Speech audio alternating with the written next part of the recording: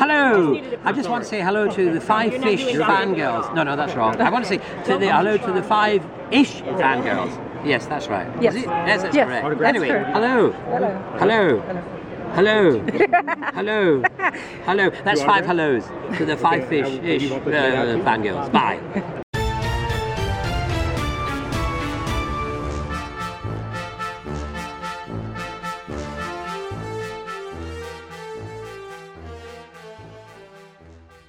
And just as we continue all the way to episode 412 of the Five-ish Fangirls podcast. I hope you're ready for a show about death. Welcome everyone to this week's episode of the Five-ish Fangirls podcast. So glad you joined us. Let's start off like we're doing from the virtual table and see who's joined us this week. This is Chrissy from Salt Lake City. This is Holly from Wisconsin. And this is Rachel from Indianapolis, Indiana. I myself am strange and unusual. This one does have a lot of great quotable bits, Yes. so we'll get to it. Yeah. You know, that inner goth that I know that never came out when I was a teenager is all the rebellion that I never did when I was a teenager. Apparently, when now that I'm hit 40 is like woo. So. I can relate a whole lot more now than when I first saw it. Yeah, really. Because now you have money and your own place and a little more autonomy than you did as a that is true as a wee one. that is true. And you can sympathize with the frustration of certain people. Yeah. Mm-hmm. Well, first things first, we need to do the news. Not a whole lot. Although Marvel finally, everyone's been itching at the bit. We're all like, okay, we've got Guardians 3. We've got the Marvels not until November. Where's the rest of it? So we finally got a proper trailer for Secret Wars coming this June to Disney Plus. So We were almost ready with the microphone. Tap, tap, tap. Hey, this thing on? yeah, really. Yeah. So we won't have to wait too long, which is good. So, but it's going to be very, very interesting just to find out what we thought we knew maybe has been bullshit this entire time. And why do I get that we're going to get the meme with Jack Nicholson from A Few Good Men? You can't handle the truth. Yeah, really. I mean, I imagine that's going to be... Well, I mean, considering we're going to get this, knowing we're going to get Secret Invasion. mm-hmm. So, as a film in the future, leading up to, I believe that's due out before Kang Dynasty, or maybe it's the other way around. I can't remember. Disney keeps changing stuff. That's why I write things in pencil. Anyway, so having the scrolls potentially have been hanging around longer than maybe we thought. So could be interesting. So I kind of hate, at least with the trailer that they're making, that they at least with the trailer, they've got Nick Fury doing that whole, oh, it's my responsibility. I have to be the one. I have to do this alone. Like, really, Nick Fury? Yeah. You've been doing this how long? Mm-hmm. You joined. You had already worked your way up a decent way into Shield by the 90s. Like, you've been at this for, like, over several decades at this point, as far as the MCU is concerned. Like, going alone is not how it works. No, yeah, that's not my favorite trope in anything. And I could list off a few that I'm like, really, guys? Like, yeah, I have get your head out of your hind end. Yeah, You know how this works. This is a team thing. Yeah. I imagine that Hill will probably try to put a kibosh in that real quick. And I'm sure she'll probably have some help from oh crap, what's his face? I can't think of the scroll's name. Captain Marvel. So yeah. The one played by Ben Mendelsohn. Yeah. So yeah, he's gonna have people around him. He may try to pull the solo card, but he's got people around him. They're gonna be like, no, sorry, dude. That's not the way we roll around here. No, and it never has been. So get that stupid thought out of your head. Yep. It just creates unnecessary angst. Yep. In my humble opinion. From my Yep. So that's really it for the news. It's been kind of quiet recently. Yeah, there's been a lot of craziness going on. Yeah. People are a bit kind of on the back foot on some of these things, but we'll see how it all shakes out. Yeah. Well, we're in that, transition periods. Like when we hit summer, like stuff will start. Yeah. Like we'll get San Diego Comic-Con and all the fun stuff. So we'll get all sorts of shenanigans.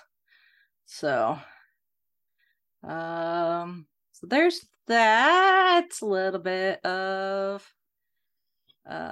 housekeeping. We are in a new month. Yes, we are. Crazy it is to think. It's now April. No fooling. Nope. Well, Mother Nature doesn't seem to think so. Yeah. She's Mother got the Nature jester hat firmly affixed on head right now. As much as I've bitched the last couple of years when it snowed on April Fools, considering we had tornadoes, I would rather take the snow, please and thank you. I'll send some to you if I can package it up. We're under a winter storm warning till tomorrow. But anyway, so yes, it is April.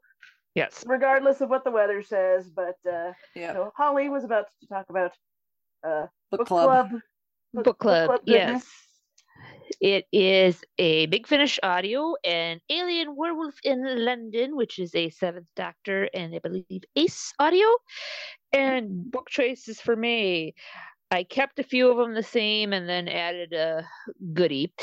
Stone Rose, Clockwise Man, and Return of Robin Hood. I just thought I'd keep those in rotation for a little bit and then I will switch those out.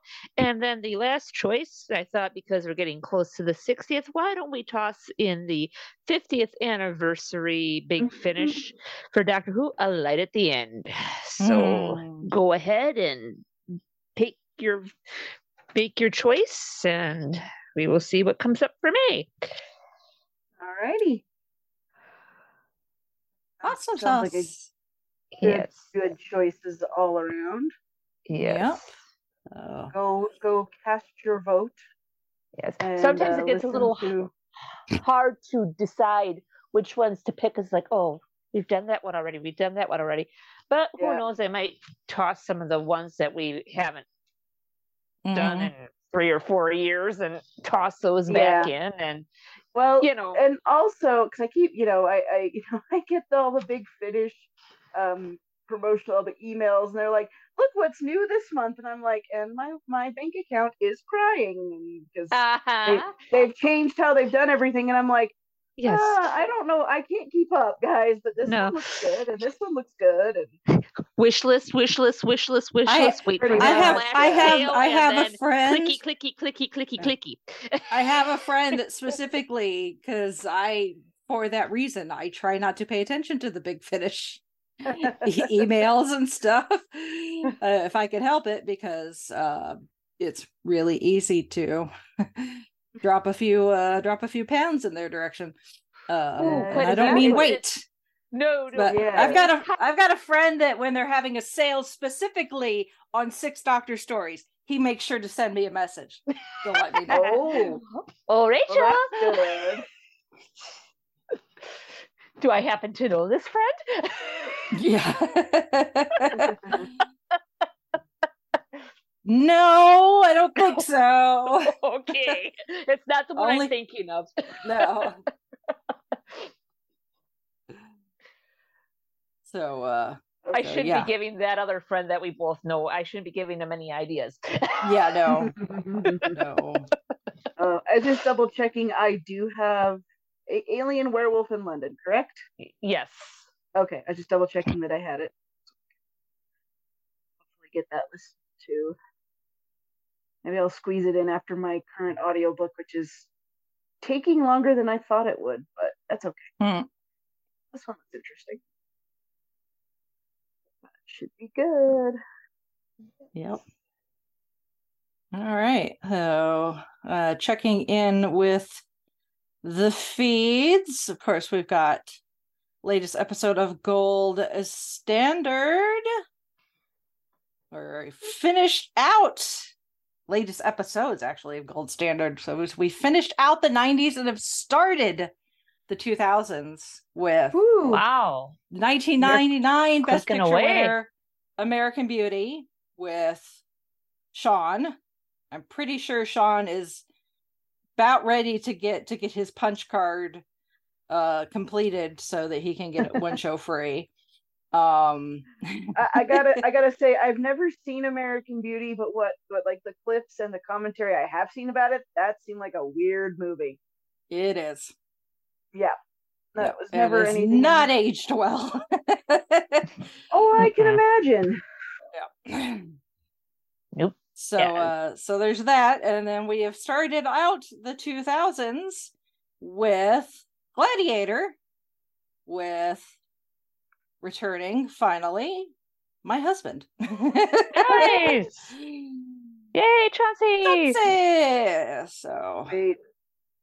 Now that one has Russell Crowe in it, right? Yes, it does. Okay. I was like, we get back-to-back Russell Crowes because the next movie is also a Russell Crowe movie. A Beautiful Mind? A Beautiful Mind. Yeah. He was kind of on a tear there for a little bit in the early 2000s, if memory serves. Or as I like to call it, the start of what should have been a triple 3 years running winning streak for Peter Jackson. But you know, yes, that too. But I'll hold that rant for the next episode. Yes. I don't doubt it. I have a few choice words of my own, but since I'm not going to be on that particular episode, I mean, I'm excited to know that we're finally getting to Return of the King and get to talk Lord of the Rings very, very soon. But at the same time, it's like I really wish we were talking about Lord of the Rings 3 episodes in a row. So really should have been. As much as I like Chicago. Yeah. Well, the musical, not the. I mean, I like the city well enough. I hate the traffic in Chicago. Chicago, I love you. You got a lot of stuff, but your traffic sucks. See, I have a beef with Chicago because of a certain basketball team in the 90s. Oh yes. Beat down my basketball team, and I never got over it. I was 13. I was at that game. Doubles. Everyone goes on and on about how great Michael Jordan was, and I'm just like, yeah, but anyway, don't get me started on that. But yes, Chicago. I'm sure there are lovely people in your city, but your basketball team blows. And we can say the same thing from that SNL thing for the football team. I'm saying it firmly tongue in cheek. The Bears still suck. Yeah, you can direct any and all hate mail towards me, but hey, I can sympathize. Or to a certain contestant who was just on The Masked Singer. No spoilers. Yeah. There are certain among us who are just like. Anyway, I could give you my sob story, but I won't. Yeah. Maybe at another more appropriate venue. But anyway, Chicago. Tangents, Lord of the Rings, Gold Standard. Go listen to Gold Standard. That's what we were getting to. Yes. I was connecting all the dots. Yeah. Long story short, TLDR, go listen to Gold Standard. So, and then I did a guest appearance, I guess is the appropriate terminology for it, on a podcast called the Happy Pill Podcast. I stumbled across Ursula and her show in the various podcasting spheres that I hang out on the internet. But hers is a mental health and wellness podcast. So I was on talking about my personal experience with seasonal affective disorder. So if you want to get my perspective of what it's like with seasonal depression, well, there you go. And you'll understand why we bitch about the weather so much on here. Yes. So yeah. Again, there's another rant. Yeah. But so there's that. So you can go listen to that. Ursula's super nice. She's Canadian, so of course she's super nice.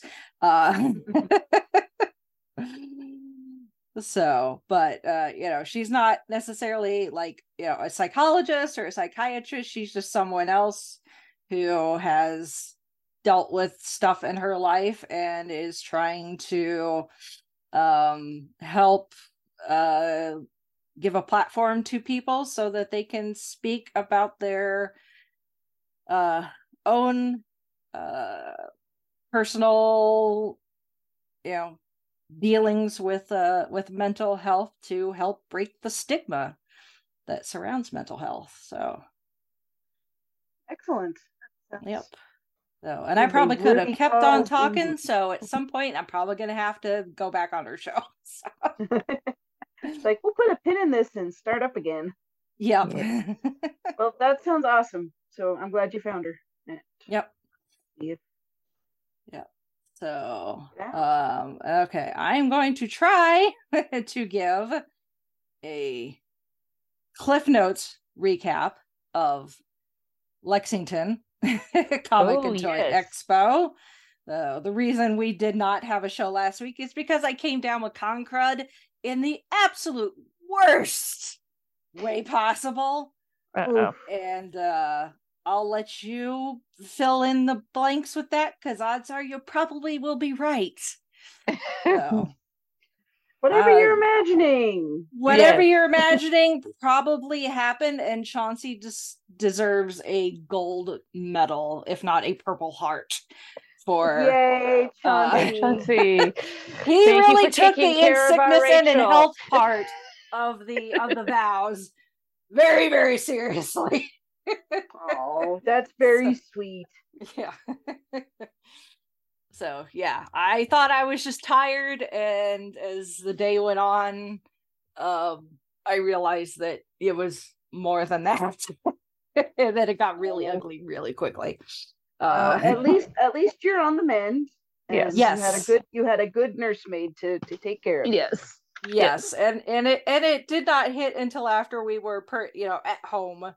Well, safe that's and good. Sound. So that's it's good. not like I started getting sick while we were out of town. So yeah, traveling while sick, never any fun. Yeah. No. So, but yeah, we got to Lexington Thursday evening, which from Indy is not the worst drive ever. Actually, it's like under 3 hours. So, I call that a decent driving time. Very doable. Got checked into our hotel. We were staying at the Marriott. So there's two Marriotts literally connected to each other, but they're two different hotels. They just both happen to be a Marriott. One is a Marriott, and then the other is a Marriott Residence Inn, yes. whatever like that. So it's more like, instead of hotel rooms, they have like the kitchenettes. Yeah, it's kind of like a mini apartment. I've stayed in those before. Yeah, so we knew we were gonna have like a fridge, a microwave, coffee maker, but every hotel room has those. Something kind of resembling a stovetop ish. But I purposely picked that hotel because it was within walking distance of the convention center and it offered free breakfast. So I'm always down for free breakfast. Free breakfast for the win. And the residents, they do really good free breakfast. Yes, they do. As far as hotel breakfasts go. So yeah. So we got there, we checked in, they ended up upgrading us to a corner suite, which was nice for Chauncey because Chauncey spent pretty much the entire weekend in the room working. But because we were in the corner suite, we had these huge windows that looked out to the government building, the state building. And thankfully by Saturday the sun had came out, so it was a bit more justifiable. Like, even though he was stuck inside, he could have the curtains open and all this nice sunlight could come in. He saw people walking corgis at one point outside, so I was very jealous. So it was a lot of room, way more room than the two of us needed, but I appreciate the upgrade. It pays to be a loyal, if you travel or find yourself going to someplace even on a semi-regular basis, even if you're not like diehard, if they offer some sort of like loyalty program for free, take them up on it, because you never know when you might get a nice fancy upgrade in your hotel room. So worth it. Yeah. So we got to our room, I went to bed. I got up early the next morning to go over to the convention center to pick up my badge. I will say that I did attend on a press badge, so I did not have to pay for my ticket to the convention, which again I appreciate. I was gonna go anyway, but I figured, what the hell, I'll apply for a press badge, and they were like, "Here, you get a press badge." I'm like, "Sweet, you just saved me several $100s." Worst they can say is no. Exactly. And then you'd still, buy your ticket. Exactly. So and it was raining. It was disgusting. But it is what it is. There's technically there is not a hotel connected to the convention center. There is a hotel connected to the Rupp Arena, which sits in between said hotel and convention center. So at least until you got your badge, there was no way to go cut through so you had to go outside no matter what to get into the convention center. It's just a matter of how long were you outside. But the convention didn't start until noon on Friday, but I knew that the ticket lines were going to be open really early Friday morning. I'm like, I'm going to beat the line. I'll get up, go, get my badge, get breakfast, come back to the hotel. Then I can get properly cleaned up and ready for the day. I just went in like sweats and whatever. And then I went back to the room and got properly cleaned up and put on my proper clothes for the day, did my makeup and my hair, which got ruined in the rain. I'm so glad I spent the money to get my hair done that Thursday before, to get absolutely drenched. So Friday, my goal was Warwick Davis, Steve Burns. That was my goal for Friday. I did Warwick's autograph line first because I knew it was gonna be long. and it was quite long. He's very popular, for very good reason, obviously. So what's really funny is, if you've been to these things, a lot of times that you will go up, pay the, whoever the person working the table, you will pay them for the autograph if you haven't prepaid. In this case, I prepaid for Warwick, so I don't have to worry about counting out my monies. They're like, did you bring something to sign, or would you like, one of these 8x10 photos that the person, the celebrity, tends to have? And I'm like, nope, I got, my thing here to sign. So I handed it over, and as Warwick signs autograph, they just kind of factory line it, trying to be as efficient as possible. So it got to me, and they put my poster in front of Warwick, and he was confused, and the handlers he had with him were kind of confused, and finally somebody's like, what is this? Because that was my Doctor Who poster that I've been collecting autographs on. Oh, okay. Yeah, so because every other person, it had been like a Star Wars poster, obviously, or something from the Leprechaun series, or Harry Potter. And then here's random me with something Doctor Who, and even some of the people in line were like, what is that? I'm like, he was in an episode of Doctor Who. And everyone's like, and a lot of people are like, oh yeah, he was, wasn't he? It's that one episode that everybody forgets about. Yeah. You played Porridge. He played Porridge, Emperor of the Universe. And it's an episode written by Neil Gaiman. I mean, like, come on. Really? Yes. Sci-fi fans, you should get this. Yes.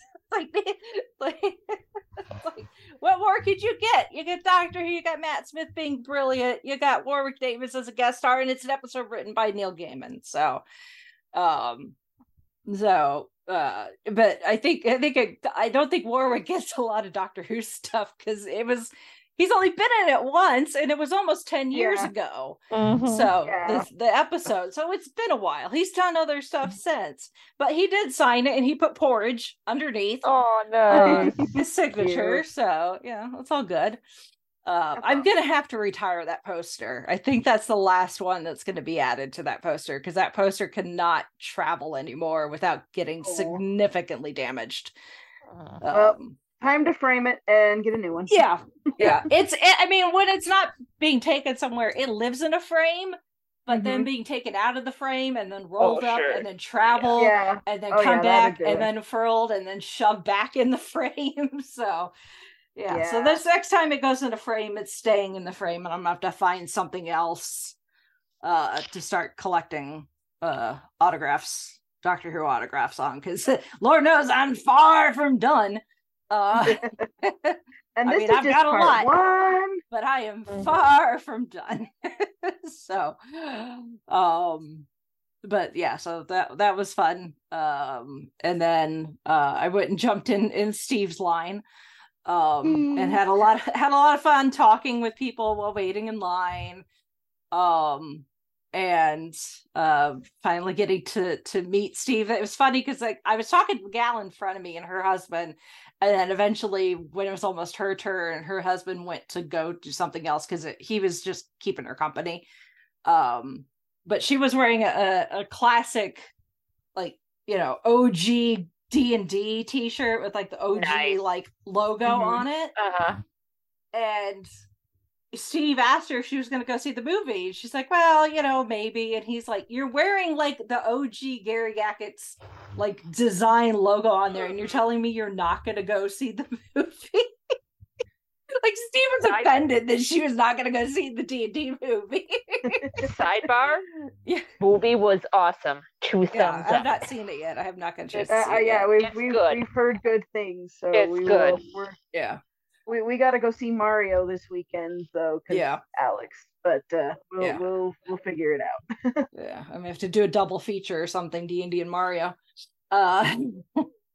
Team Owl Bear. That's all I'm gonna say. Yeah. Okay. Yeah. So I think Steve convinced her that she needs to go see the movie. So it was my turn. I said, "Well, if we're talking D&D, what class do you play?" And he's like, "Well, I've played lots of times at different classes." He's like, "My favorite, that one character that I like really did well and leveled up, got really good stats for, and I can't remember because I've only played D&D twice, so I don't know how the classes is. It was some sort of fighter, but I don't remember exactly. Paladin. Yes, I don't know if it was a paladin or something. It was some sort of fighter, ranger. Yeah, roguish. Rogue would kind of be a fighter. Yeah, it wasn't a rogue. Jared were here. It wasn't a rogue because I told him I prefer rogues because I like to stab stuff, and he said that. He's like, yeah, absolutely, that's correct. So yeah, I got to talk Dungeons and Dragons with Stephen Blues Clues. Nice. Somebody told me that was going to happing, I would have been like, yeah, right. Amazing. I can just picture it now. Yeah. Steve DMing with Blue and Pepper and roll for initiative. Yeah. Well, and Blue. Well, Blue's Clues, like looking for the clues. That's kind of a dungeon crawl sort of thing. Uh-huh. Because you gotta find all the clues, and you gotta go on adventures to find them. So it tallies, it works. Let's just hope that Mailbox is not a mimic. Yes, exactly. Yeah. Well, he'd be a benign. Yeah. So, but yeah, then I got Steve's autograph. I had this photo, and I knew I had this photo back in the day when Blue's Clues was on and Steve was on it. I was a huge fan. Granted, I'm a few years older than the core demographic that they were trying to reach at the time. Because Blue's Clues started in '96. I was 13 when Blue's Clues started. So let's see, high school age. So yeah, but that cute little blue puppy dog. I mean, come on. I like Blue. But even Chauncey, because I was talking to Chauncey about, when we were walking to dinner one of the nights, I was telling him about it, and he's like, and he called me out on it. He's like, "You were in love with Steve." I'm like, "Yes, I was in love with Steve. I was 13 and hormonal, and there's this guy on my TV." So my story is, I had 13-year-old me was in love with Steve. If I had little sisters who watched for Blue, and I watched for Steve. Oh yeah, yeah. Or if I didn't even have that excuse, it was just me. And if I was babysitting and I had options for the kids, I would nudge them towards the Blue's Clues because I'm like, that one I can deal with more than Barney and some of the other ones. Yeah. Please, yes, puppy. Yeah, yes, absolutely. I will take the bow wow wow versus Exactly. Yes. So I knew I had a blue. Mm-hmm. I had a blue at the time, and she was much like the Duff Door is now, where she went with me a lot of places, including when I was 16 on my high school band's trip to California. Oh, cool. And I knew I had a copy of a photo somewhere of my mom and my two best friends from high school, like outside LAX. We just landed. We're a bunch of Midwestern high schoolers, and a lot of us, is the first time we've ever been to, like, California, someplace, exotic like that. When you're from Indiana, California is exotic. And I knew I had this photo of my two best friends and my mom standing outside of, like, the airport waiting for our bus or whatever, and my mom holding my Blue. Aww. So I knew what album it was in. I could not find the album to save my life. I spent 45 minutes tearing our apartment apart looking for this album. And I finally found it. And then I had left this big old mess, and Chauncey's like, why don't you get cleaned it up before we leave? I was like, no, that's a Sunday me problem. And it totally was. But yeah, I totally took that with me, and Steve signed it, and he asked if he could draw a mustache on my mom, and I told him he could, and he still didn't do it. I don't know what is with these celebrities. They keep asking to draw mustaches on my stuff, and I tell them they can, and then they don't do it. Vincent D'Onofrio was like, can I draw a mustache on Captain America? I'm like, absolutely. Does he do it? No. Steve offers to deface my mom. Does he do it? No. Maybe I need to start telling him no. Maybe I need to start telling him no, and then they'll need to feel rebellious or something. I don't know. Opposite day. I guess. I don't know. Reverse psychology. And I told him how my 16th birthday, girls, they, like MTV was it MTV, VH1, one of those channels there had like My Super Sweet 16 show. And these teenagers, they'd have their 16th birthday, they just go like big all out crazy parties and all this stuff. I'm like, yeah, my 16th birthday, I had a costume party and we watched Blue's Clues and played the Blue's Clues board game. But look, Steve gave me, he was like, nothing wrong with that at all. No, there's absolutely nothing wrong with it, but it's just like, I think he's still in like that Christopher Eccleston phase where he's just started doing conventions and trying to wrap his head around the fact that there's like this big old fandom on all of these people that have some sort of like emotional tie to them and whatever it is they did. For Chris, a lot of people, he was their first Doctor, when Doctor Who returned in 2005. For Steve, he was the face of a lot, that a lot of kids as teenagers turned to in the mid-90s. So on their TV. So, because he was very nice with adults. I saw more than one person crying. There was a full-grown adult. I totally get it. I cried all over Colin Baker. I get it. But I could definitely tell when a child appeared in front of him, he became more Steve-like. So being in front of children, I think, is still easier for him. And it's just going to take time, and doing more conventions and more fan experiences, I think, will help him realize that, like, oh yeah, this is a thing. This is a part of my life, Mm-hmm. So, but he was very nice. And then I grabbed a quick lunch with Chauncey. We had pizza, of course. There's a chain of restaurants called Pies and Pints, and that's exactly what it sounds like. Pizza and a lot of beer on tap. So, totally up our alley. And then I had to run. I had to dash and leave him with the check, which was fine. Because then I had my photo ops. So I did my photo op with Warwick Davis. Again, very much efficient, getting us through, walk up, say hi, turn to the camera, smile. The photographer checks to make sure nobody sneezed or blinked or did anything weird. If it's good, you move on. So it's a short experience, but it's fine.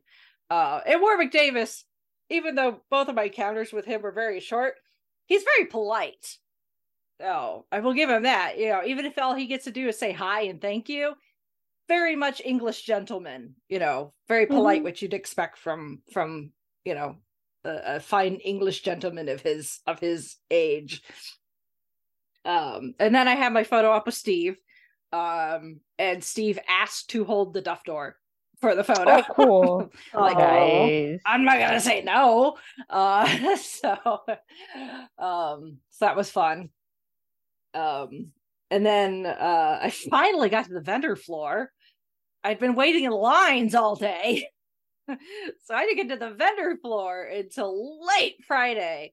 And I only got like I only got a few aisles before, it was almost closing time. I was like, I gotta get back to the hotel room and eat something for dinner. So I did buy some books, which I don't have in front of me. They were used all Doctor Who, of course. I know one of them was Sophie Aldred's that she wrote recently. The Ace story that she wrote. So, but I can't for the life of me remember what the other ones are. I've been sick. And then Saturday was cosplay day, so the Time Buster came out, and spent most of the day on the vendor floor trying to cover as much ground as possible. Saw some really cool cosplays. I posted all my photos on our Facebook page, so you can see those. I still have to go through all my video, but it was quite fun to walk the vendor floor and see all the different cosplays. Very cool cosplays. Of course, their local Rebel Legion, 501st, Mandos were there. Their local Ghostbusters group was there. They had an Ecto 1, which was really cool, which was pretty awesome. And just wandering the vendor floor, trying not to impulse buy stuff. If I could help very it. Hard to do. I was on a budget. I knew how much money I needed to spend for autographs, and I tried to budget down to the dollar. So I was trying not to impulse buy anything. The books were inexpensive. They were used already, and then they had them marked out even further. I think I spent no more than $4 on a single book. So that I wouldn't call it necessarily an impulse buy. At least not an expensive one. I spent less than $20 on books. But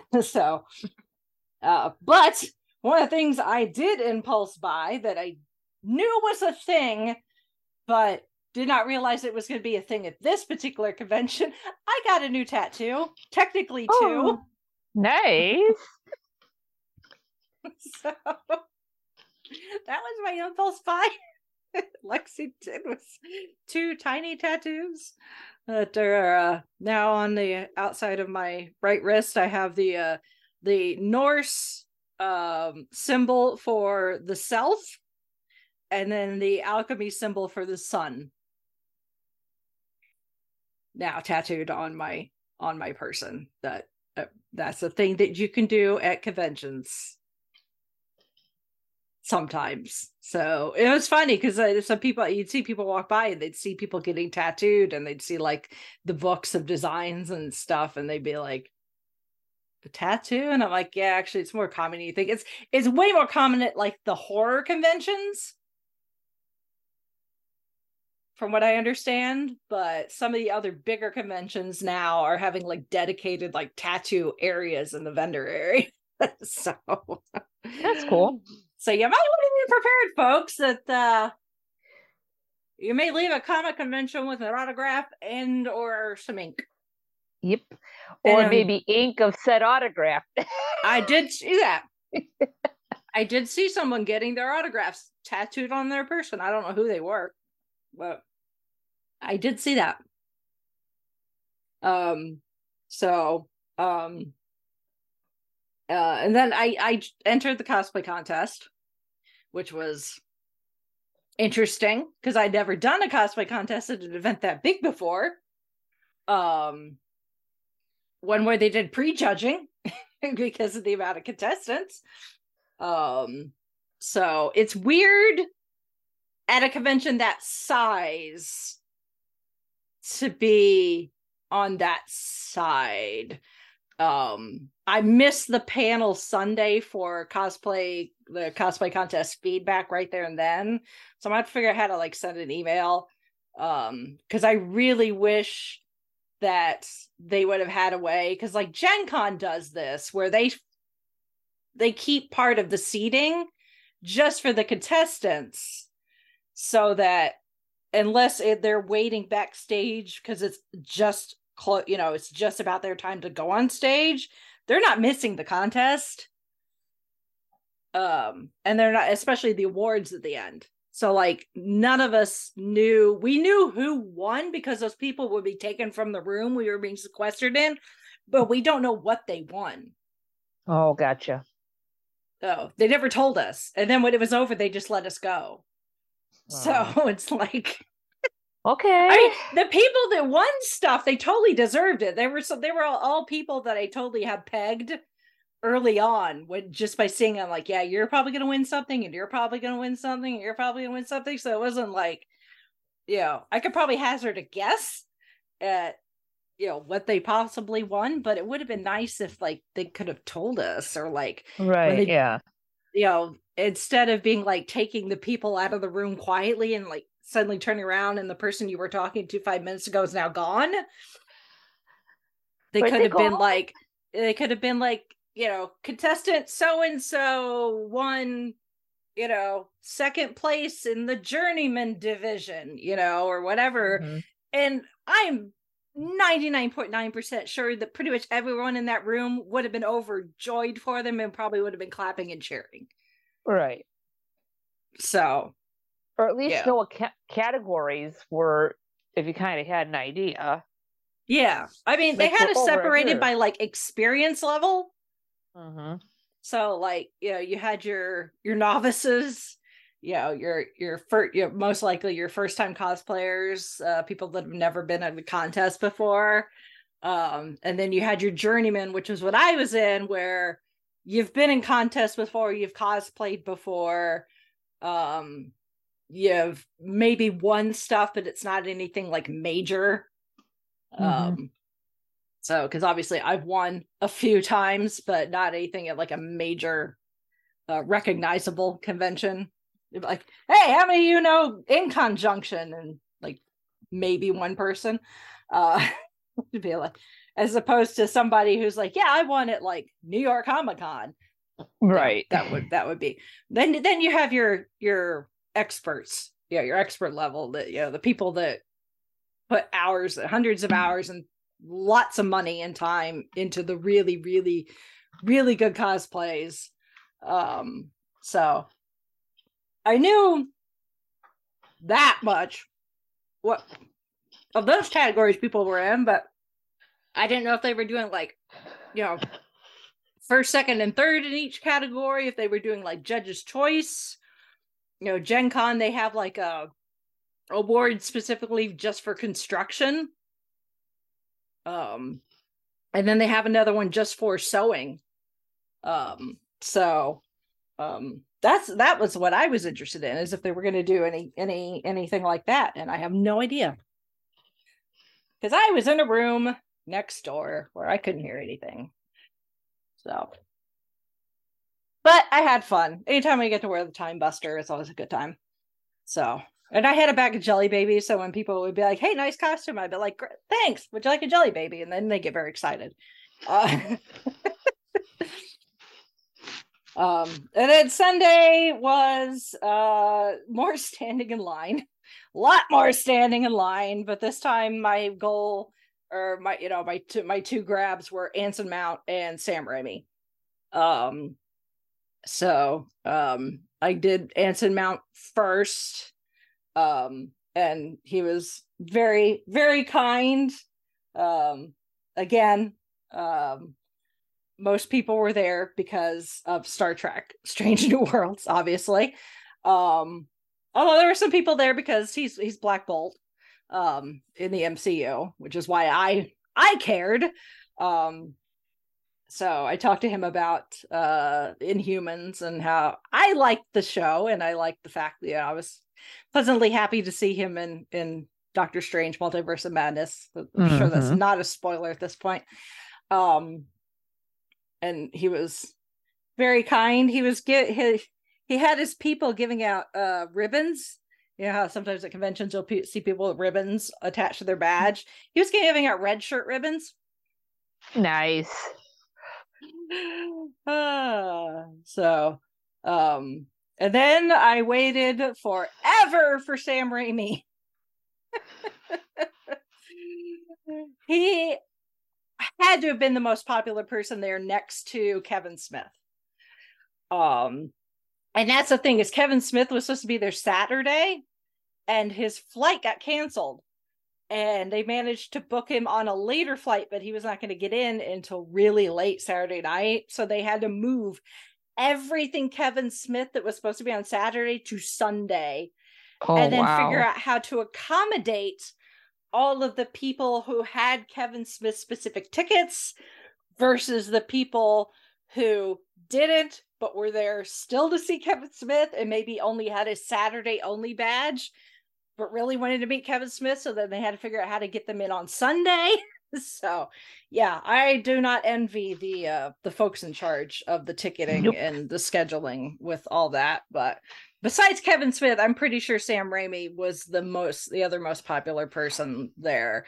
They literally, like, every other line, if it was long enough to get out of the queue that was right in front of the person's table, they had the spillover elsewhere in still the ballroom we were in. So like when I was waiting for Warwick, I had to go to the overflow line, which was over by a wall. And then by Sunday, Warwick's line, they moved the overflow to the booth that was to the left of him, because that was what's his face from SpongeBob was not there on Sunday, so they just used his space as Warwick's overflow. That works. Yeah. But Sam Raimi's was so long that they sent us back into the utility area of the convention center, back where like they were sorting like the dishes and the silverware. Wow. And there was a loading dock. So, because the line was so long.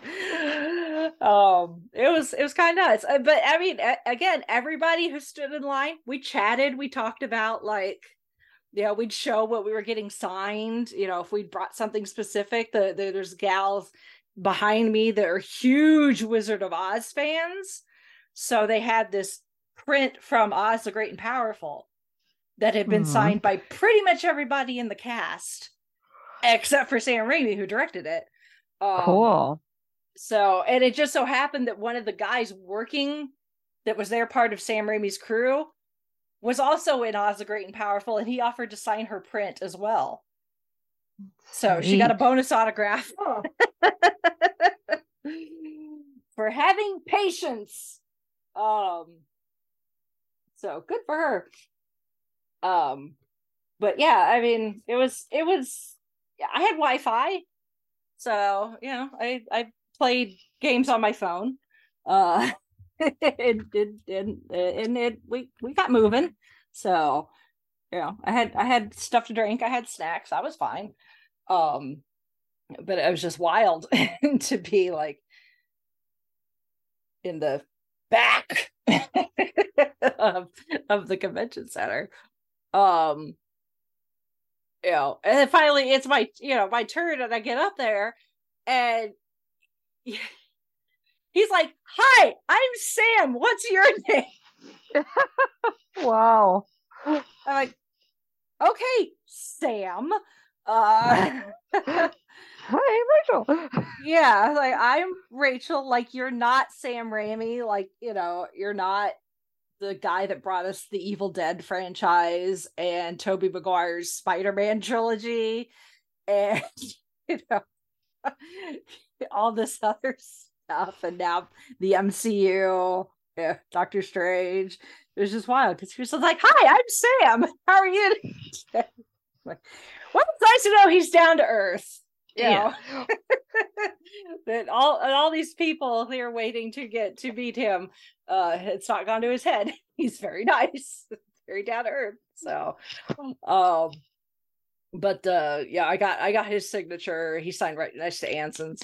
I got my professional photo with Anson. And then I did one last lap on the vendor floor. I did my photos with the Rancor and the Basilisk.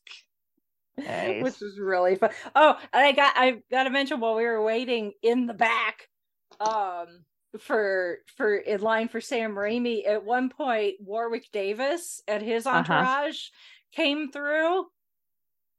You want to know how Warwick Davis was getting around that weekend? On a Segway. Sweet. Nice. Yeah, not one of the ones with the handlebars, with the ones where you can just kind of lean forward and it'll go. Cool. And then I'm presuming his wife is the other person that was with him, that she's in like a electric wheelchair. Because I believe she, has I don't think she's quite as mobile as he is with the similar condition. But yeah, just it's like, so now I can say that while I was waiting for Sam Raimi, I saw Warwick Davis on a Segway. So cool. Yay. But yeah, I had a lot of fun.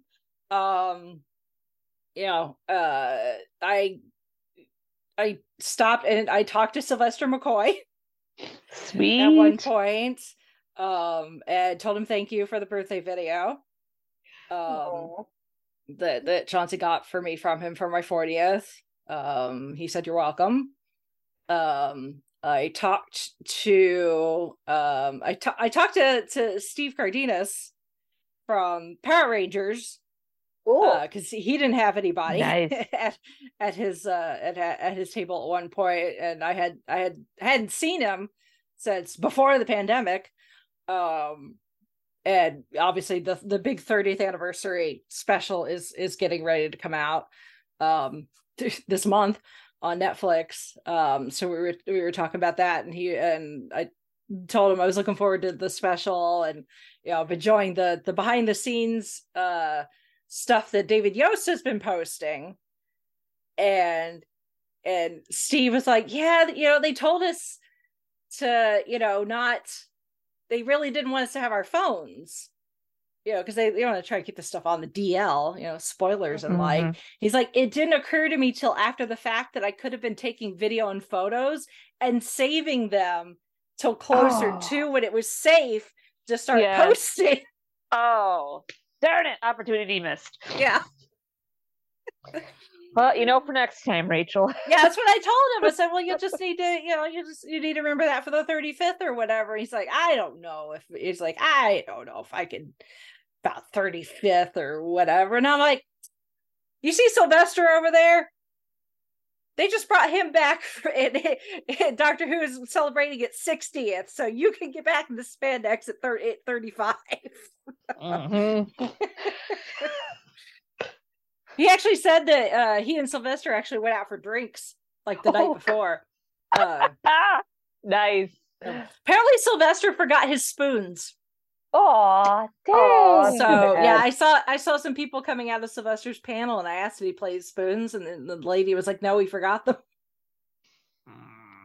Like, all right, well, apparently I need to start watching Sylvester's social media feed. So when he's like, hey, I'm going to be at this convention this coming week, I'm going to be like, don't forget your spoons, Sylvester. Yeah. Unless somebody confiscated them. No, cool. Apparently he forgot them. Okay. It happens when you get older. Yes. So. And we were talking about how Sylvester is just even at his age, he's a loose cannon. So. Yeah, because both Sylvester and Steve were both at the very first PopCon. Oh, which is where I met both of them for the first time. So, and yeah, Steve remembers Sylvester being a stick of dynamite then. So Nitro 9. Yes, yeah, he is Sylvester's something else. I love him, but I would not want to be in charge of him. In those pictures, you see that mischievous twinkle in his eye. That's got to be there 24/7. Absolutely. Yeah. So, but anyway, then we came home, and then I proceeded to get Concred. So, that's my very, very Cliff Notes adventure at Lexington Comic and Toy Convention. So I had a lot of fun. The pictures you posted were awesome. Thanks. I would have. Yeah, I didn't get to go to any panels because I ended up spending way more time in line than I thought I was going to. For some of these things, and that eventually you get to the point where it's like, okay, there's this panel that I really want to go to, but I also really kind of need to eat. Yeah. And like me 10 years ago would have been like, I'll grab something, I'll find something quick to eat, or I'll just grab something after. I'll be fine for another 45 minutes or whatever. But now I'm like, yeah, no, sorry, I gotta eat. So to paraphrase a certain singing plant, feed me, see more. Yes, exactly. Yeah, like I'm too old to like not listen to my body when it says drink something, eat something, sit down. Yes, exactly. Yes. But I appreciate the folks at Lexington. They put on a really good show. Even if I did not get offered any fingernail clippings this time, but it is what it is.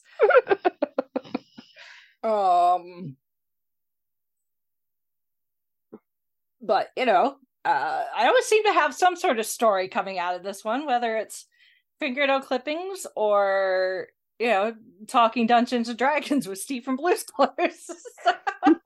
Awesome. I appreciate the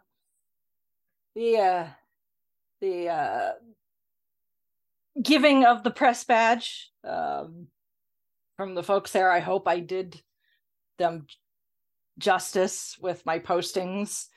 I'm so glad there's Wi-Fi at the convention center. Please continue that to be a thing. And again, the Marriott for the room upgrade, my husband really appreciated it.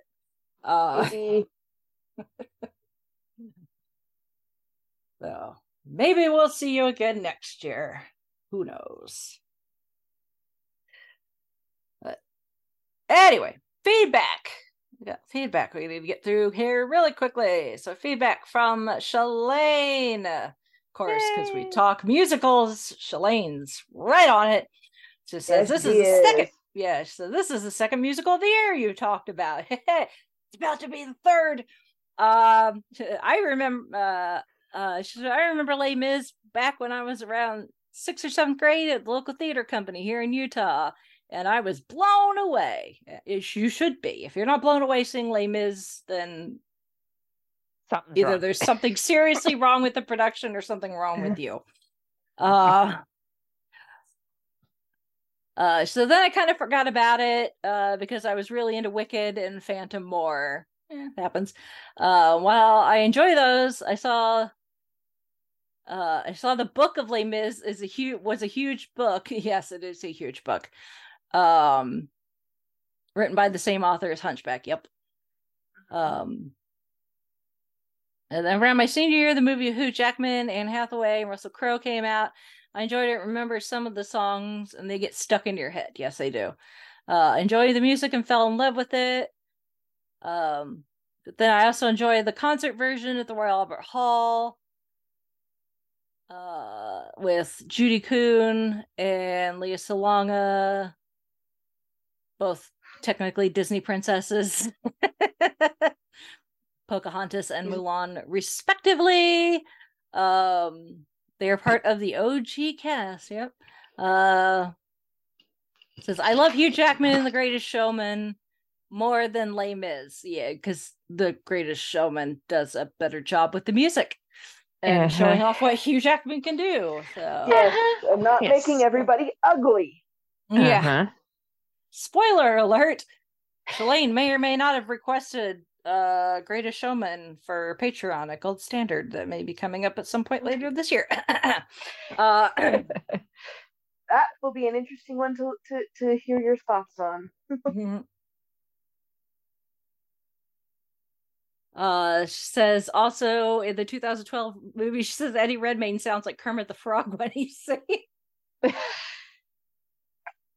That I think Eddie Redmayne actually is one of the best singers in that movie, considering what they did, considering the circumstances.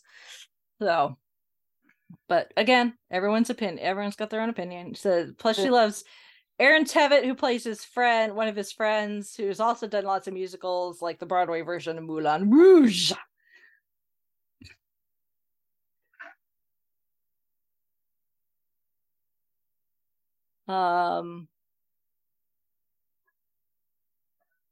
It says, so you guys we'll just talk about Les Mis on this podcast instead of Gold Standard. Yeah, unless somebody requests it on Patreon. More than likely. Just like with Singing in the Rain. Somebody's got to request it. It says another musical we will talk about on Gold Standard is Chicago. Yes, we will very soon. She says a friend of hers from college did a one-man singing of One Day More. That's interesting. There's a lot of parts in that.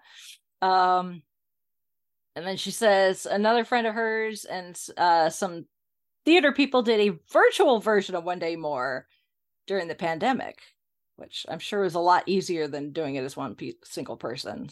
So she asked, are you going to talk about Hairspray? Yes, at some point. Yes, we will talk about Hairspray. I love me some Hairspray. I have a Hairspray tattoo. That's how much I love Hairspray. I have a retro can of Hairspray, and it's spraying in the mist. It looks like almost like a speech bubble, and it says you can't stop the beat. So yeah, I love Hairspray. She says I'm waiting for a Scooby-Doo musical. Well, give it time. So did you girls know there's a King Kong musical? Yes, I know there was a King Kong musical. Actually has a connection to the show we're about to talk about, actually.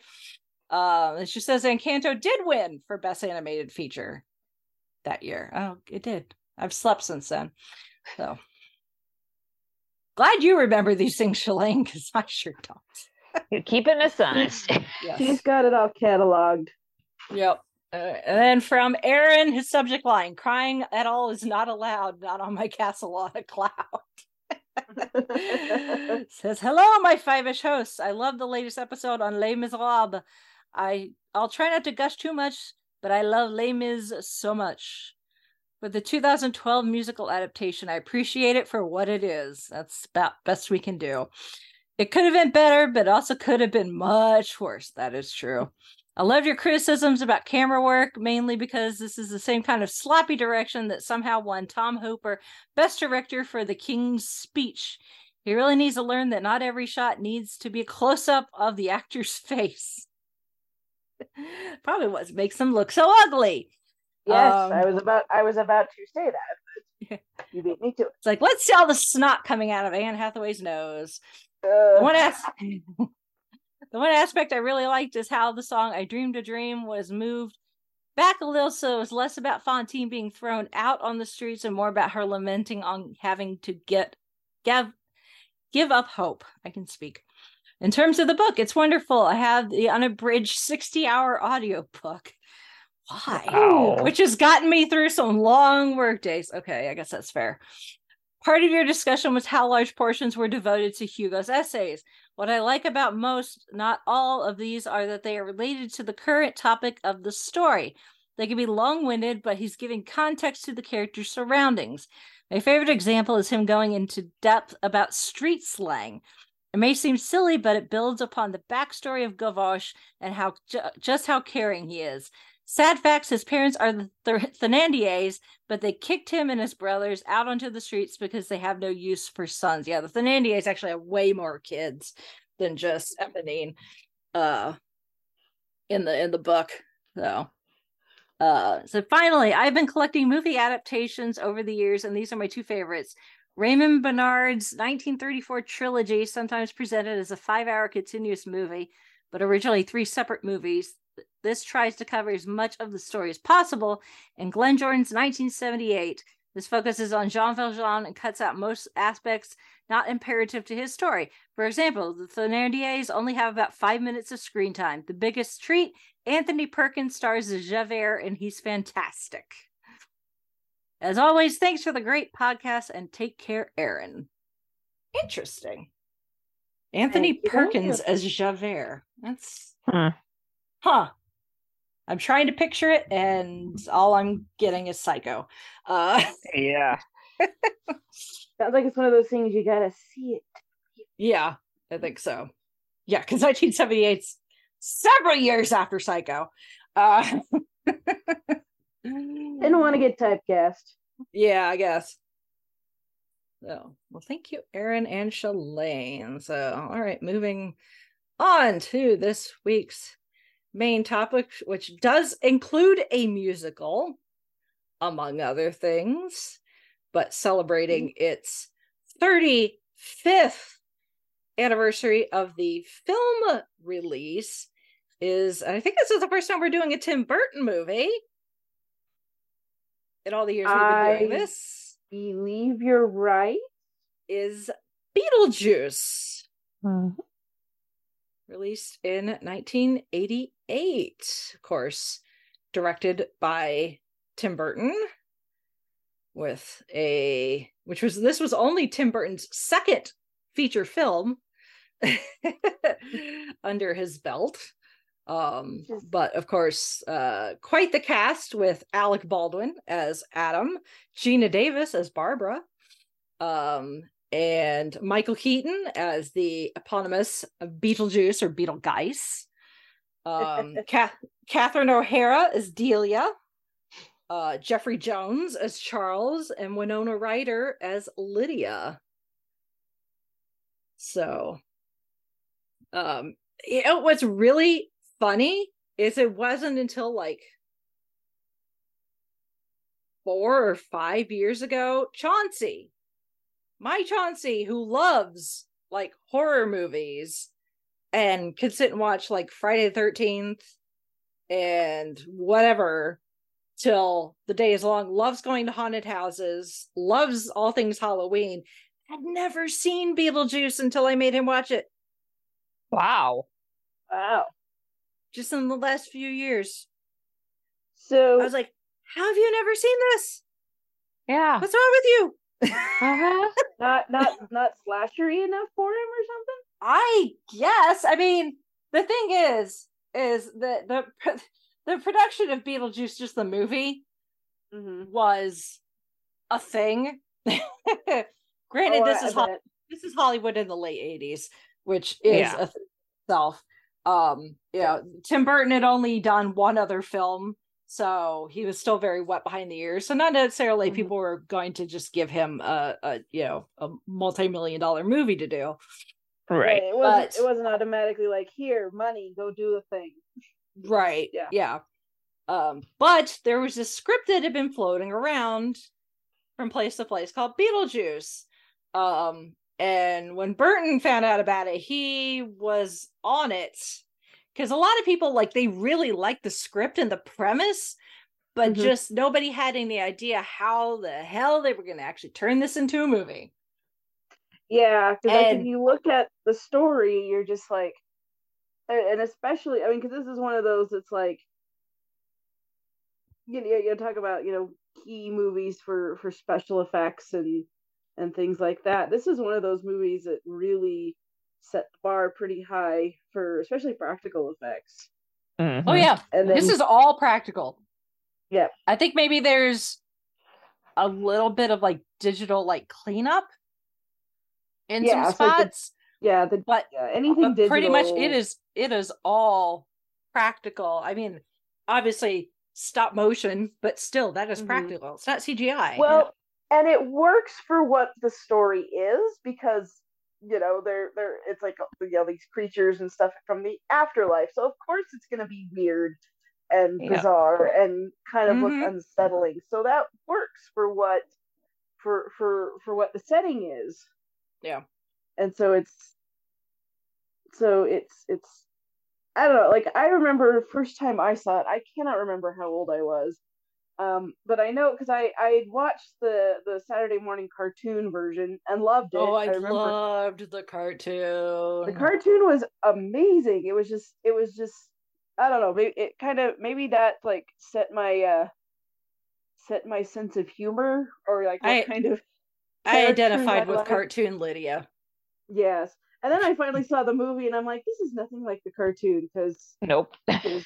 Beetlejuice was actually kind of the bad guy. Yes. And he and Lydia were not good friends at all, but no. but it's still interesting and I love the ending and I love like how everything kind of works out because it's creepy and unsettling, but there's a happy ending at the end and everybody kind of, learns to live with each other in this haunted house. Mm-hmm. It's like here's our friendly ghosts. Not necessarily Casper-ish, but it's like, it all kind of works out. Yeah.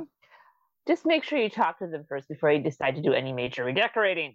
Yeah. Well, yes, that's it. Yeah. Yeah, because the original script was closer to a traditional horror film. Right. Where it was a lot more gory and it was a lot more gore. Beetlejuice was actually trying to actively kill Lydia and her family. Oh, wow. Or at least Lydia's family. And he was, trying to do awful things to Lydia. So yeah, it was going to be way more in vain of kind of the almost run-of-the-mill 80s horror films.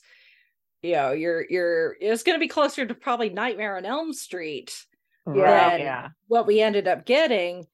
But once Tim Burton got his hands on it, he realized that if we really played into the camp and the part dark of comedy, the stuff that people now make fun of for a lot of those movies, where it's like the special effects have not aged well, and the really bad jokes, the puns, the quippy one-liners.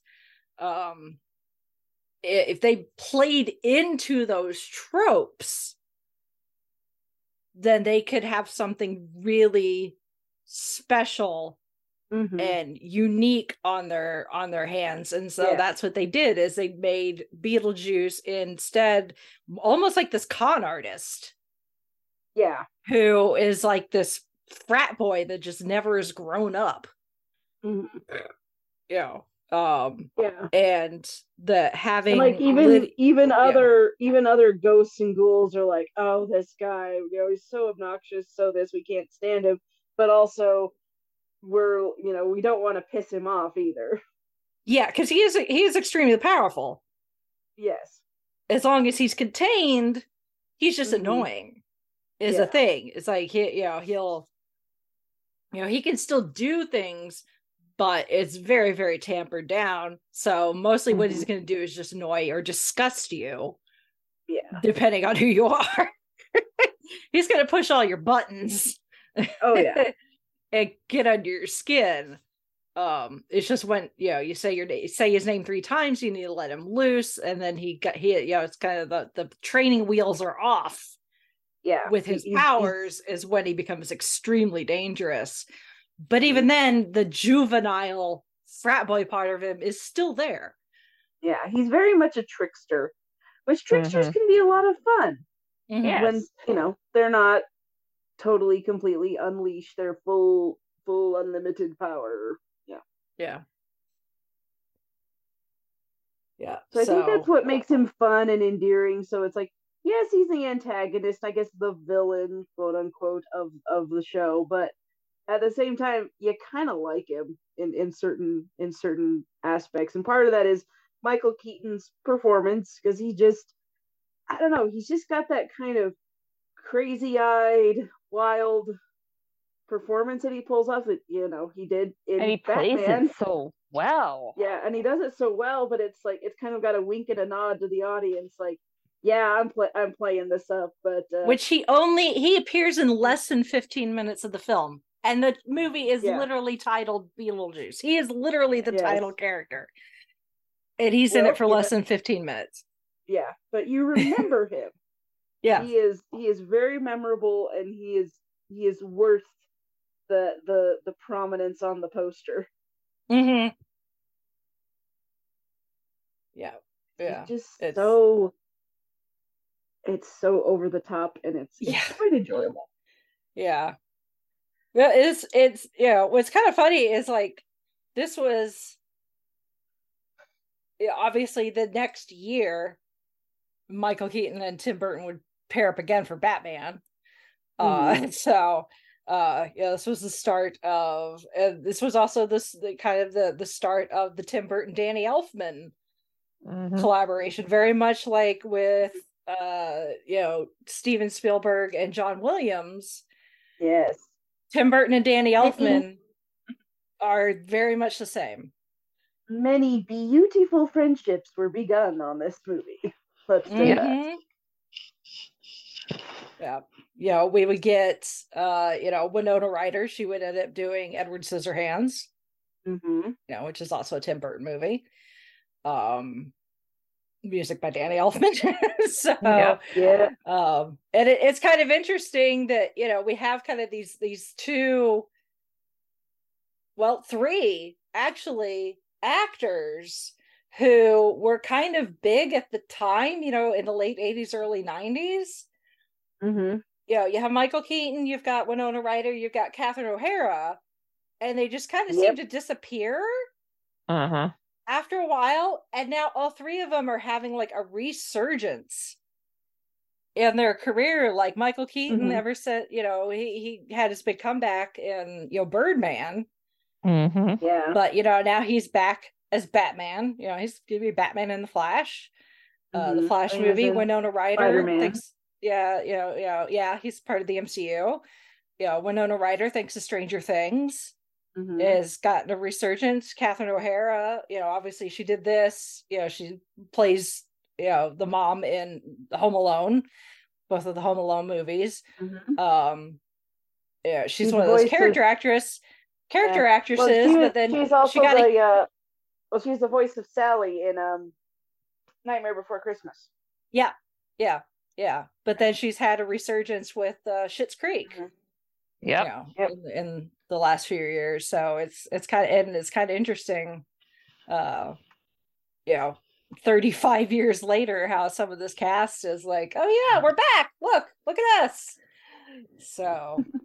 Like we went away for a little while, but then we came back and we're all good. Remember? Nostalgia. Yeah. But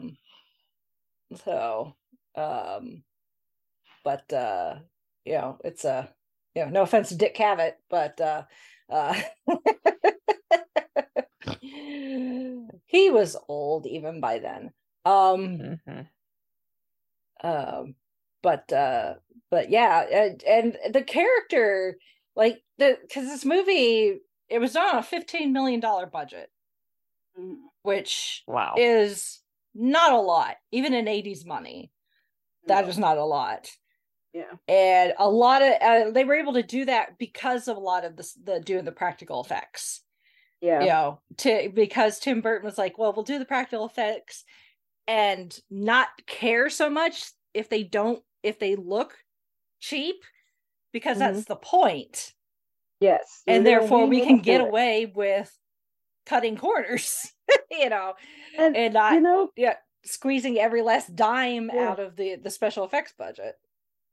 And right now we're kind of in this time where we're like, oh, those 80s movies were so good and so memorable and timeless, and I think a lot of that is because they were cheap.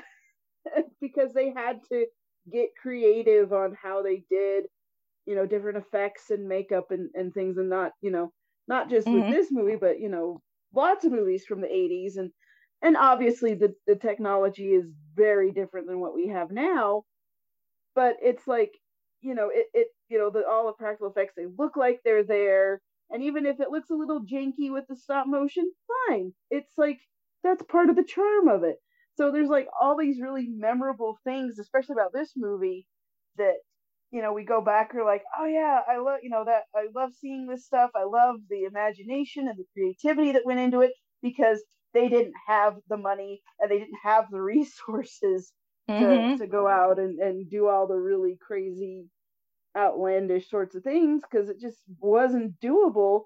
But yet they still made it work, and they made something that was, almost timeless, even though obviously, the Maitlands are very, they're, very 80s outfits, and I always laugh at Alec Baldwin's big old 80s glasses, but it's like, yeah, it kind of fits the character. So it's all good. So even though that part looks dated, the rest of it doesn't. Yeah.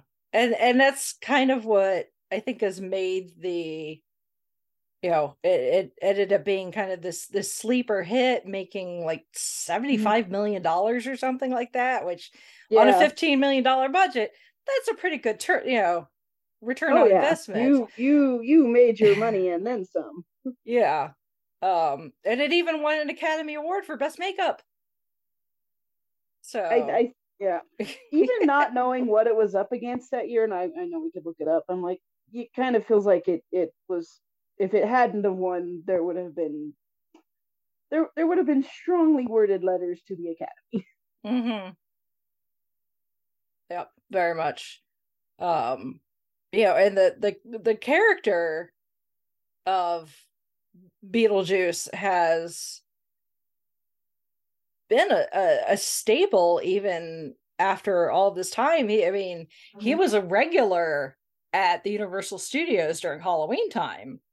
During their Halloween Horror Nights, he had his own stage show, which itself was very cheesy. It was a lot of 80s music. And then you had Beetlejuice as a walk around character, very much, the very much embodying the Michael Keaton version, with the gravelly voice and the, just kind of like, you kind of want to like him, but at the same time, he kind of makes your stomach turn.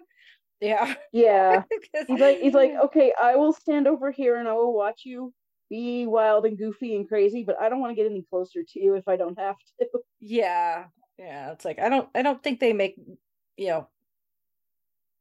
medicines for whatever it is I might catch from you. Yeah. So yeah, the like I said, we had the cartoon that was around for 3 seasons.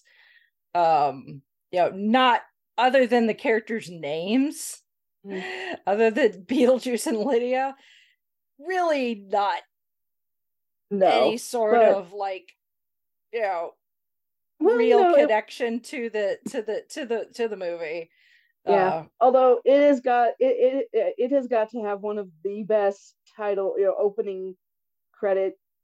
And Danny Elfman did redo the music. The music to make it fit. Animation for that. It's been years since I saw that show. I still remember just how much fun it was. And now I'm like, oh, I need to look that up, see if it's streaming somewhere, or just maybe somewhere. It wasn't as of a few years ago. And at one point, I want to say Shout Factory, who's done a lot of like cartoon TV show DVD releases, was going to release it. Haven't. Yeah. I'm gonna have to do a little bit of digging and see what I can find, because I remember, and my mom thought I was nuts for this, but I would sit there and we had this little black and white TV that just kind of sat on the kitchen counter, and I'd sit there and watch it, Saturday morning. It was black, our little TV was black and white, but I remember watching it in black and white. Then we had a color TV, so I'd watch it with that too. So I kind of got it in both ways, but it was just sort of like, I just remember sitting there Saturday morning, eating cereal, watching cartoons, and my mom's like, "Why are you watching that?" I'm like, "I don't know, it's funny." Cartoons, yay! But that was also kind of a thing back late 80s, early 90s. If there was a big hit movie, they would make a cartoon out of it. And there were a couple of video games that were Well, video games at the time, tie-in video games were kind of hit and miss. Yeah, in that time period. So, yeah. But then fast forward to the early 2010s, and we've got anything and everything being, you still have, we've talked about very traditional musicals, things like The Music Man, again, kind of connected to this in a weird roundabout way, and Singing in the Rain, those classic musicals that you can put on for from age 2 to 102, and they're likely to find some sort of entertainment, but at the same time we're getting these seemingly random IPs turned into musicals. We've got Legally Blonde the musical, which I love. If we've got Mean Girls, that is a musical. Some better than others. Gonna use Spider-Man. Yeah, exactly. Sorry, you two, you missed the boat on that one, but good on you, Bryan Adams, for Pretty Woman. Yeah. Yeah, but there was you've got these film companies, Disney, obviously. Disney at this point, huge on Broadway, Lion King, we've got Beauty Mary Poppins, we've got Frozen. Frozen is coming on tour next season through Indianapolis. I'm very excited. Little Mermaid, if I remember right. You got Little Mermaid. So Disney was killing it, going from film studio to Broadway, and then you got these other film studios that are like, well, wait a minute, why can't we do that too? We've got IP. Let's do this. Let's hire. That's not fair. Hire. I mean, a composer and a lyricist, and see what comes up. Yeah, I mean that was kind of the idea, and that's what Warner Brothers thought they could do. And there was that somebody convinced them that Beetlejuice would make a really good musical. And they were like, well, we can't do any worse than what we've already tried, so sure, why not? So it got shopped around, trying to find, they had people doing the book, but they had lyrics, but they needed someone to do music. The guy that ended up being the music, Eddie Perfect, was an Australian. I'm gonna have several videos linked in the show notes. Thank you, YouTube. Thank you, Waiting in the Wings, specifically. I love your channel when it comes to doing this stuff as a resource. And he was living in Australia, but he had these dreams of being a musical, composer for Broadway musicals.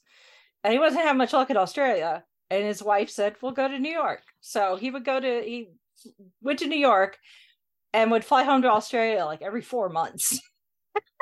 Wow. And he wasn't really getting anywhere. And eventually he found out about this Beetlejuice musical that was happening. So he calls up his agent, and the agent was like, and he was like, you know what? I'll do 2 songs for free. And if they don't like it, great. It doesn't cost them any money. And it gives me something to do. Yes. So they managed to get him a copy of a script or book or whatever, And he ends up writing the opening, not the opening number, because the opening number is Lydia's ballad at her mother's funeral.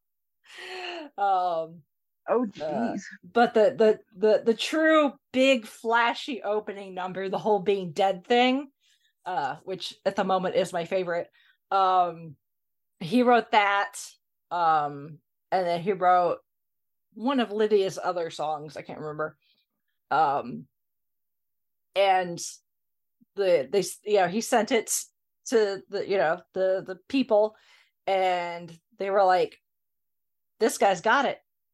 He's hired. So, but Eddie Perfect would go on to do the music for the King Kong musical. So there's your connection to the King Kong musical. Oh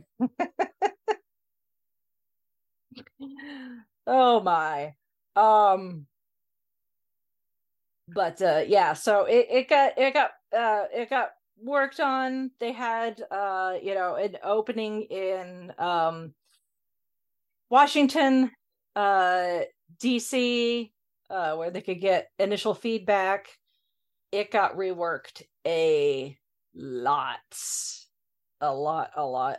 because they wanted to still have that Tim Burton-esque feel without trying to musicalize a beat for beat redo of the film.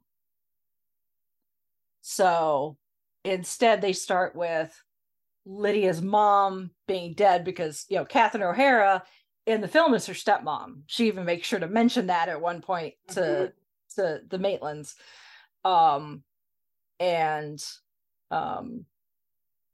So this kind of gives us an idea of what happened to Lydia's mom. We find out she died. She's not gone because a divorce or whatever. And then we saw the Maitlands. They die. This time they die because the creaky floorboards in their house give way and they fall to their death. And we're introduced to Beetlejuice through them. But in this case, up until a certain point in the musical, Beetlejuice and Lydia kind of become friends, because Lydia is so unhappy with her life and does not, she's depressed because her mom is dead, and her dad seems to be living in denial and just kind of acting like he's not a widower. And she meets the Maitlands, and then she meets Beetlejuice, and they become friends, and then she and Beetlejuice team up together to essentially drive her dad nuts. But eventually she realizes that Beetlejuice is more than he lets on, and they have to exact revenge. And then we get kind of the same thing with the wedding, and the giant sand snake and all that. Beetlejuice eventually gets defeated at the end and all that. So it follows the movie well enough, but it's not exact. We still get the Deo. Yes. We still get Deo and jump in the line. Yes, exactly. Which those songs were written specifically for that movie. Wow. You would think they were, you would think they were like classic, like calypso, like music that they just got the rights to. No, he wrote those specifically for the film. So. I had no idea, but now that you've said that, it's like, it's like, of course you're gonna put those in the musical. Mm-hmm. Yeah, you have to, because they're so iconic. That what's funny is the Deo scene in the film, Tim Burton hated. He thought it wasn't funny. He thought it wasn't funny at all. They showed it. They showed it to people, and people were just loving it. And he realized how wrong he was. Yeah, I mean that's classic. I'm glad for that. And then the ending with her. I mean, how many of us, when we saw that, would have loved the ability to float up in the air and bust a move? Mm-hmm. Yes, it's those little moments. It's like this movie is kind of dark and macabre, but then it's also got hey, you're a ghost, you're gonna have a dance party. Mm-hmm. Mm-hmm. Well, and I love Beetlejuice's come up and at the end. Mm-hmm. switching the number at the DM, the waiting DMV area, and then and that was another thing, to take it from the traditional kind of horror film was like, well, what if the afterlife was just bureaucracy? Like going to the BMV. Here, fill out this paperwork, and you got to do this, and take a number, and those kinds of things. It's like, it just makes it like every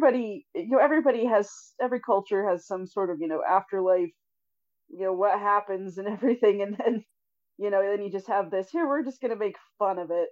It's like, we're all scared of it or nervous or what's gonna happen, but there you go. This is kind of a more comedic take on it, and maybe it'll be a little more palatable. Death really isn't that big of a deal.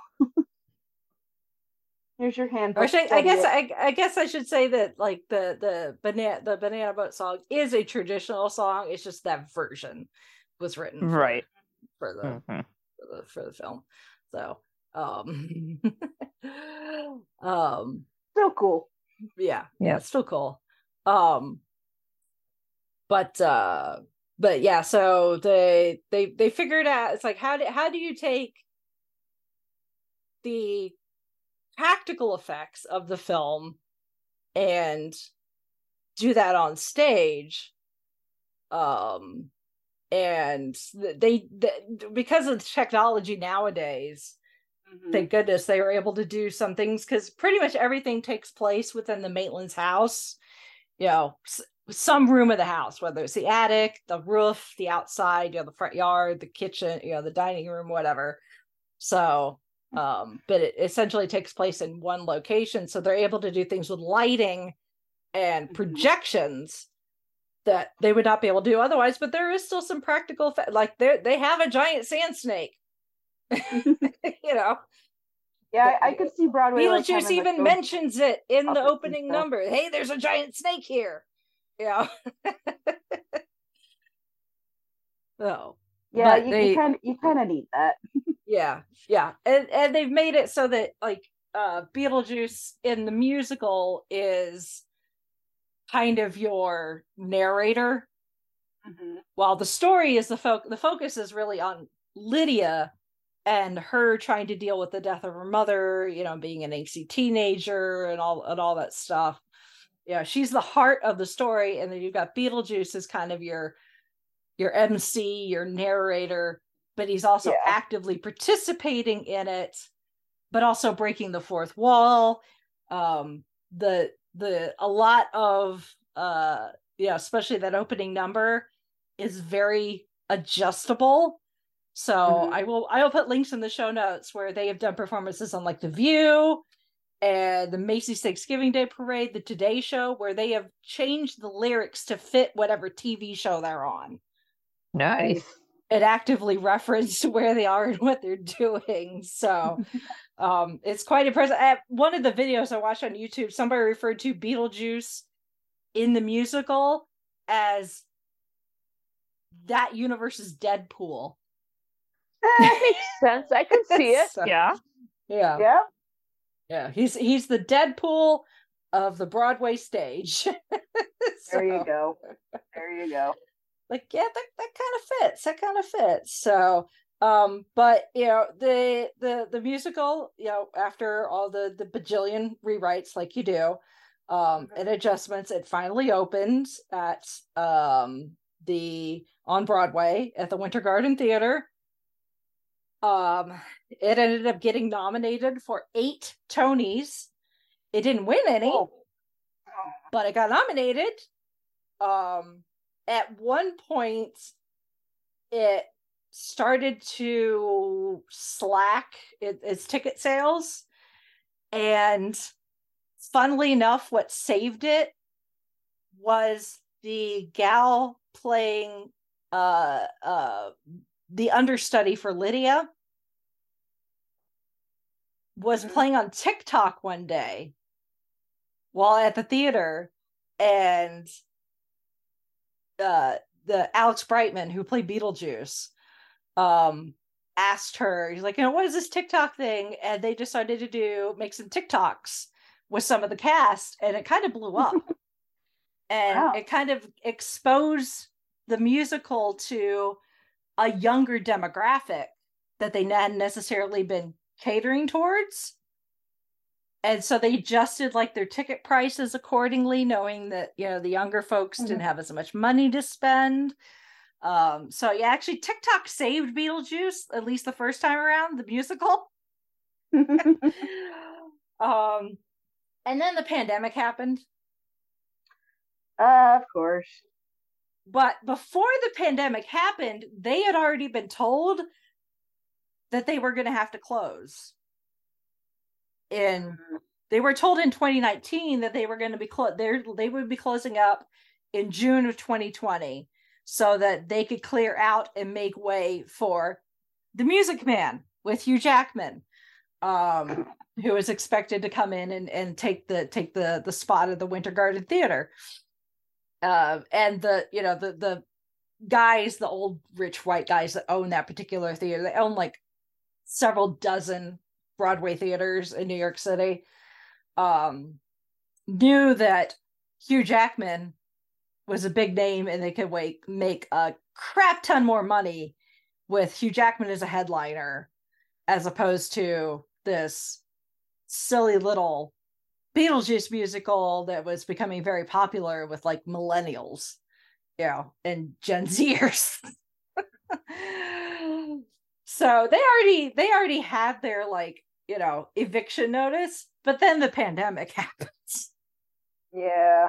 So then everybody had to leave, and Broadway shut down for months on end. And then eventually they were able, Broadway shows were able to reopen again. So they were able to come back, reopen, do their final run. It closed January officially of and then it officially closed January actually of this year, because they in between the pandemic, because of the pandemic, it actually kind of worked out in their favor, at least as far as when they would actually have to close. So they were able to move theaters to the Marquee Theater, and were able to reopen April of 2022, and then it officially closed this past January. Because obviously The Music Man went into the Winter Garden and just closed recently, as well, as we've recently talked about. Yep. But it is now going on tour. You can check the website to see, if and when it's going to be near you. Unfortunately, it's not coming anywhere near me, at least, through this leg of the tour. Chrissy, it's going to be in your area, actually. I will have to look into that. Yeah. It has been it's going to be it's going to be in Salt Lake in August. So shoot, we're going. I gotta see when, because we're going on vacation in August. Yeah, I'll have to look it up, because unfortunately it's not coming anywhere near me.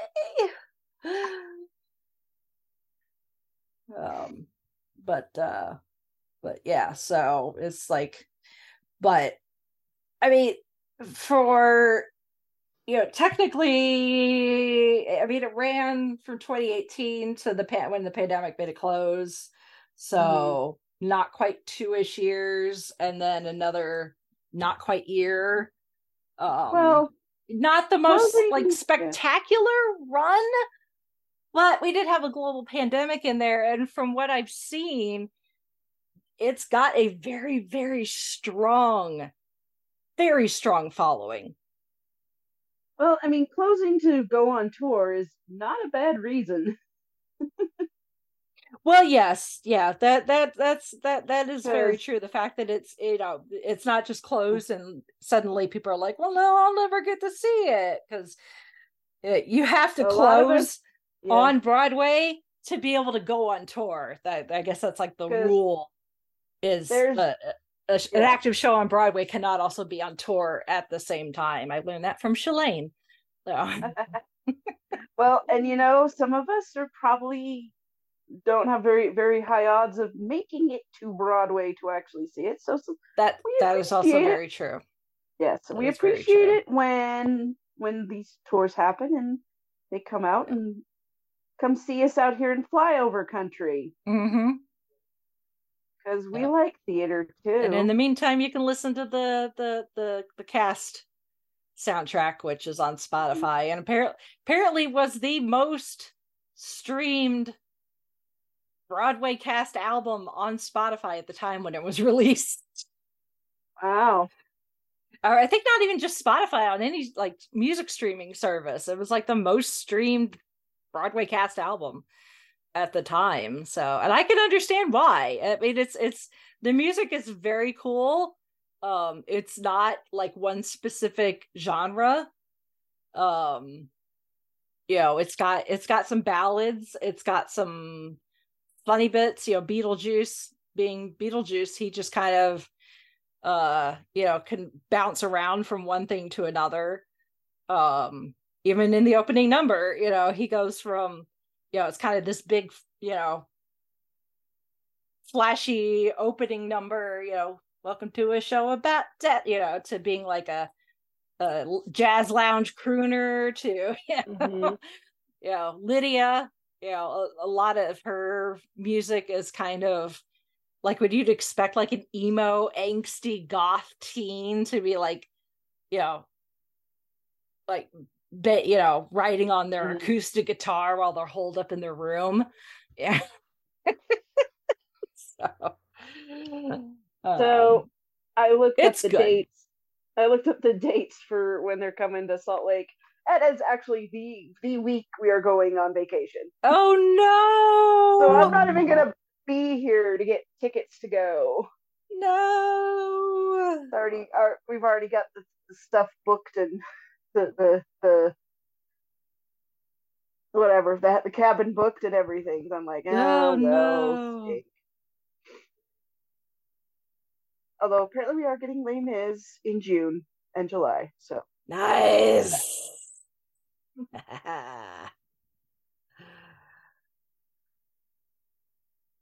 That's probably the same touring Les Mis that I just saw. Oh, I bet it is. Yeah, one of the cast members, he had family visiting, and they were standing out in the parking lot afterwards, and I heard him talking. One of the guys and he was saying, he's like, yeah, I'm signed on through like October of next year, so which is that show. So I would not be surprised, but hopefully this tour does well, so then it can continue to tour and go other places like near me. There you go. Because I really want to see it. Because I like there's lots of clips out there, some official, some not. There's an official Beetlejuice musical YouTube channel and TikTok.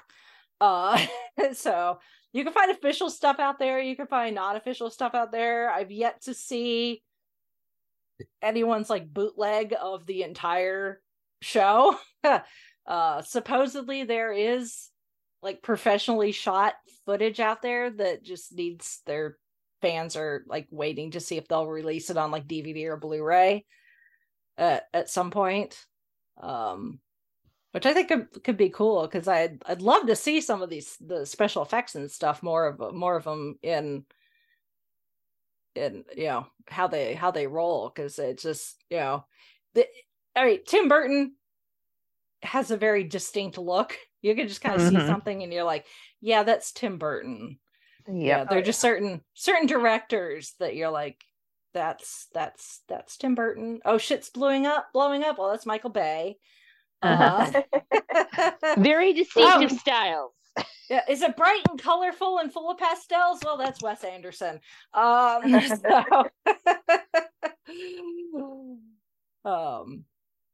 So yeah, but I've been listening to the cast soundtrack, and it sounds really cool. It's watching the clips, like I get the gist of what the show is.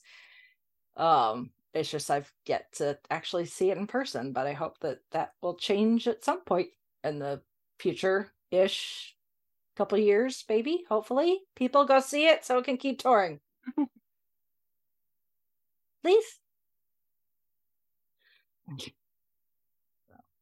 I think it's cool. I think it's very cool that that something as random as Beetlejuice has gotten a life as a musical of all things. So, and of course now supposedly we're getting a sequel to the film. Supposedly Winona Ryder is going to return. We can assume Michael Keaton will return. They'll find some way to bring Beetlejuice back. Supposedly Jenna Ortega, who apparently is this generation's Winona Ryder, is going to be in it as well. So we'll see. But the ghost with the most keeps finding a way to come back in some form or fashion 35 years later, which is kind of wild, but it's cool. I like it. Yeah. Maybe at some point Universal will, I'm sure they probably have at some point, do a Beetlejuice haunted house, since they don't have the stage show anymore. I'm sure they probably have actually at some point in the last 35 years would be my guess. If they haven't, they need to get on that, because that's perfectly good. I mean, if you could turn Ghostbusters into a haunted house, you can turn Beetlejuice into a haunted house. Oh, I'm sure. So, but I'm not one for like scary movies and horror movies, but when they're campy, I can definitely enjoy it. So even if I'm still not a fan of grotesque stuff, when it's goofy and silly, it makes it a lot more enjoyable than just feeling like you're going to spend the next hour and a half, 2 hours waiting for your heart to explode out of your chest. Right. I hate that feeling. Yep. That's all she wrote for now. That is. Mm-hmm. I think we've covered it until we get the sequel, supposedly. Yeah. Whenever that happens. So yep. There we go. Write it in pencil, folks. Yes, of course. Well, if any of our listeners want to chime in with their thoughts on Beetlejuice in any of its incarnations, whether it's the film, the animated series, or the musical, if you've seen it on tour yet or planning to, drop us some feedback. Our email address is fiveishfangirls@gmail.com, and our website is the5ishfangirls.com that has links to all of our social media, places you can leave comments and reviews. We're on all the major podcast feed catcher thingies, is a technical term. So whatever you like to listen to, we are there. And so leave us a review. And also, if you want to support us on Patreon, we have that option available as well. And a merch shop and a couple other things. So check that out on the website. And again, we thank you for listening and for sending in feedback and for all the ways you interact with us. It really helps us out, and we appreciate knowing that you are out there listening to our crazy ramblings, because we're fun that way. I get to the end and I'm like, and words are a thing. Unlike the Maitlands, we're not dead. So no, we are not. Although I still get freaked out when Barbara does that thing where she turns her face into a giant beak. Yes. It's funny, but it's also like, don't do that again. Yeah. It is a little gross. Yes. But at the same time, it's like, that's what you thought of. Okay. And really good special effects. Exactly. That's all practical. Oh, yes. Right. Don't say our name 3 times. Yeah. All right. So with that, we're going to sign off for this week. This is Chrissy saying goodnight from Salt Lake City. This is Holly from Wisconsin saying good evening. This is Rachel in the Netherworld. Beetlejuice. Beetlejuice.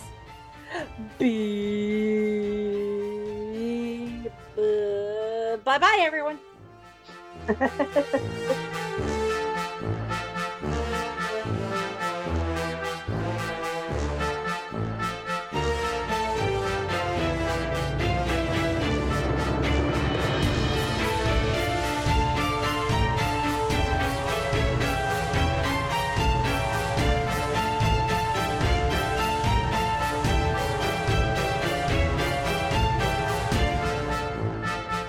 Thank you for listening to the Five-ish Fangirls. Please visit the5ishfangirls.com for details on how to further support the show, along with information on our nonprofit, Fangirls Give Back. We love our Five-ish fam and appreciate all of your feedback, shares, and encouragement. Remember to keep letting your geek flag fly.